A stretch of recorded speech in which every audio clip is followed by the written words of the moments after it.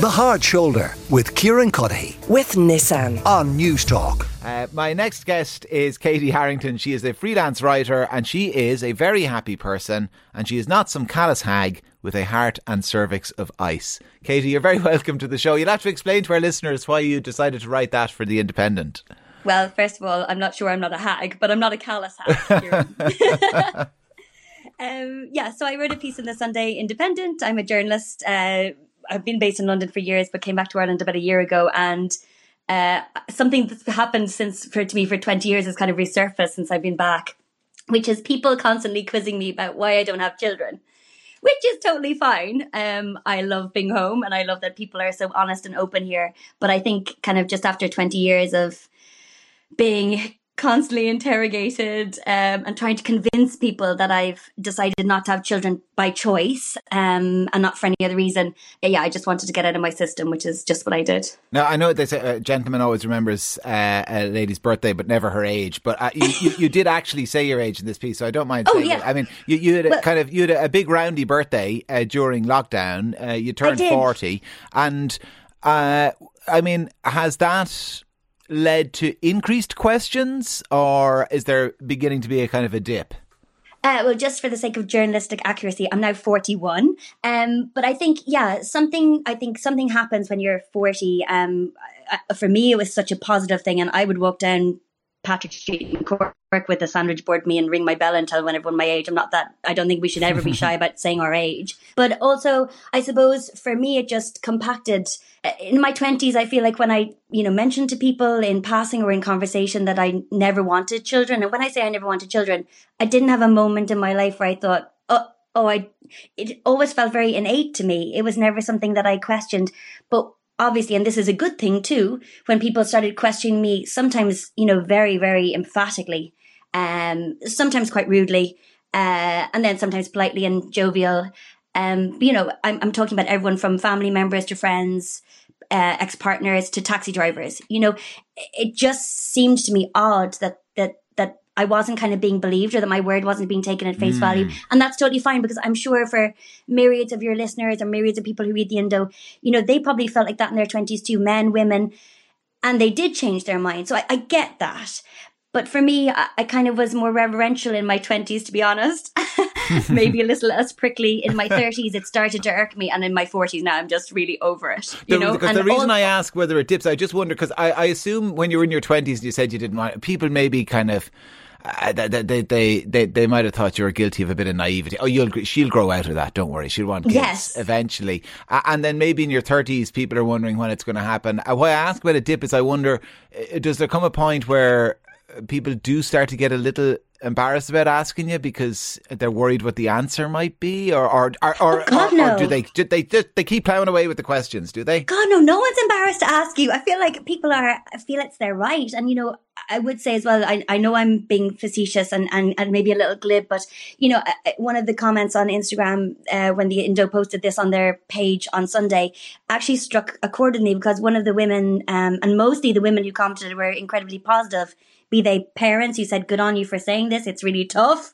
More people should say how tough it is. Don't do it unless you really, really want it. But also one woman said that she was child-free, but not by choice. And she said that people questioning her at, family events and stuff is obviously incredibly painful and sensitive. And I think that's something we need to be aware of too. But yeah, you're dead right, Kieran. Like people have done this sort of Mrs. Doyle to me, like the, sure, you'll meet the right person thing. And one of the women I interviewed, I asked her how she dealt with that question. And she now says very politely, yes, but when I meet the right person, that person won't want to have children either. And she's now married to someone and doesn't have kids with him. So I think that you get all things thrown at you. Your biological clock will kick in. You'll really regret it. I've been told to freeze my eggs, which is a really intrusive, costly procedure. And people just keep saying, but just do it just in case. And it almost feels to me like there's some sort of frantic need for me to explain that this is just not for me. And I think it's good to be honest and open about these things. And I also think it's something a lot more women are choosing. I know it's a privilege to have that choice, and I'm not unaware of that. But, I think it's there's a myriad of reasons that men and women wouldn't want to not have children.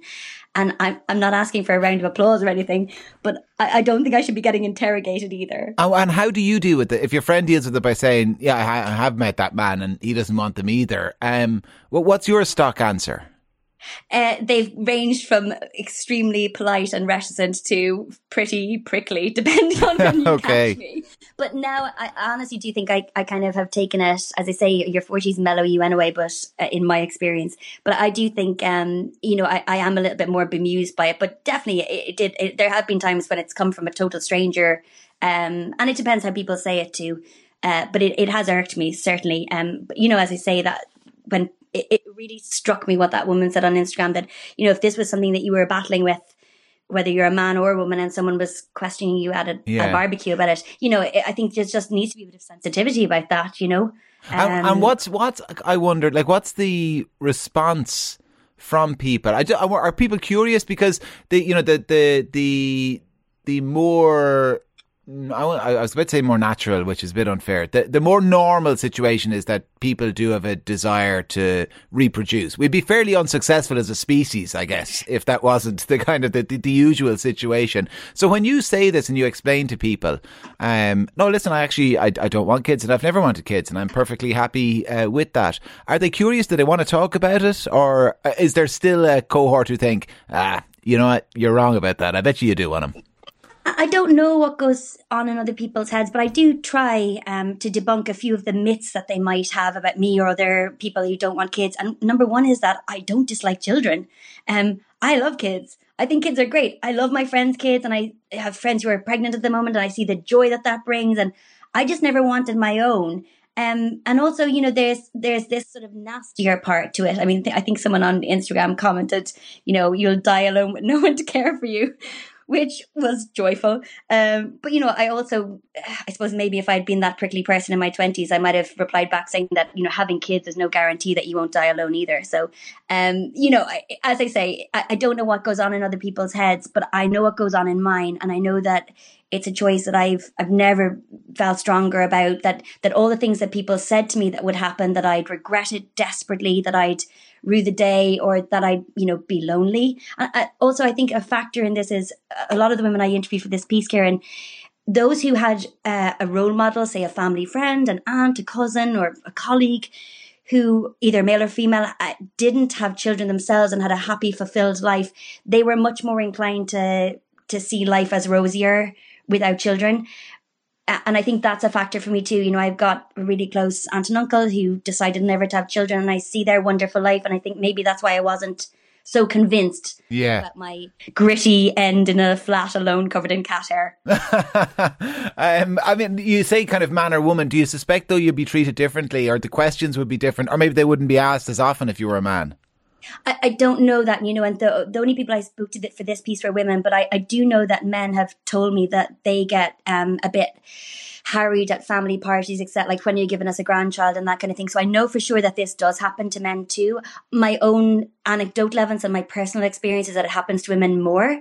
Yeah. And I think even when people are out and they're in a married couple, if someone says that they're not having kids, I think sometimes we automatically presume there's something wrong with the woman, and again, it's a terrible assumption to make. And there are a myriad of reasons people might choose not to have children these days. It might be climate change, personal choice.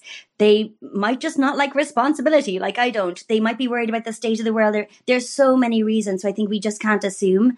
It's important not to just assume that we know what's going on in other people's lives.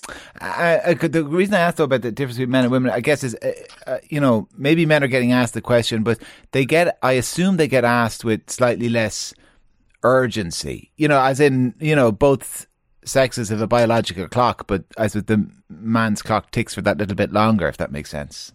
For sure, and also again, like a slightly more serious point, I know gender health gap is a very boring term, and I'm not trying to put this under the same umbrella, but we know, I'm a journalist and I write about women's health a lot, and we know, we have report after report to back up that women are traditionally not believed when they talk about their symptoms in a GP. And as I say, I'm not correlating the two things, but I do just feel sometimes when I emphatically tell someone that for 20 plus years I've been saying the same thing and they're still doing that, but when you meet the right fella, it just sort of, I just want to lie down and someone get me a cold beer. I don't know, it is frustrating at times. And I think if you were, as I said, struggling to have kids, it must be painful. So my issue is very silly and light in comparison, but it's something that I've noticed time after time. I mean, honestly, if I had a penny for every time, I probably wouldn't be a journalist. All right. Well, listen, I'm glad you're a journalist because it's a great piece and people should seek it out and read it. It was in the Indo at the weekend. Katy Harrington is a freelance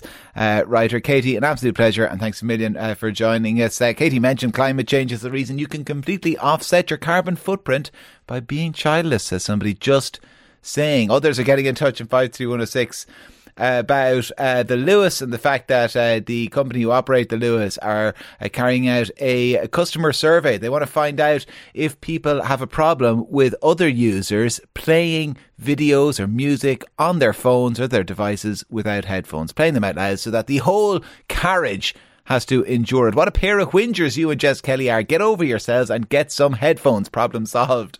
Somebody else though says, include that people watching a video without headphones on a 3-hour flight and people talking on their phone at the top of their voices for the duration of a 2-hour bus journey. Such ignorance. Mark and Clonsilla says, we have to accept we are basically an ignorant bunch of people. In Paris, they have a no mobile phone sign on their coaches. And guess what? Everybody obeys the request. I have no issues asking people for the seat or to move their bags, says one of our listeners, because Jess Kelly was making the point that we've learned or we have unlearned how to be sound to each other. We need to learn again, and this is particularly true on public transport. She was on a bus that was packed yesterday and several people had bags on seats and were not offering those seats to people standing. Jeanette goes on to say, if they don't, I ask them if they've paid for 2 seats, then I give my seat up to someone who needs it, like an older, disabled or pregnant person. I don't even like when people speak loudly into their phones. I always wear earphones so that people can't eavesdrop. All it takes is some manners. And one more for the moment, but it's only a flavour of the text coming in. Jill in Trim says, wow, it shows the state the country has gotten when we're even asking the question about whether or not other people's music is acceptable on public transport. Of course it's not. It's the height of bad manners and it is downright vulgar. Go to Paris, London, Rome or Berlin and you won't see or hear it. Manners has gone completely in Ireland. So says Jill. Anyway, Jill, thank you for the text. 53106. The Hard Shoulder with Kieran Cuddihy. With Nissan. Weekdays from 4 on News Talk.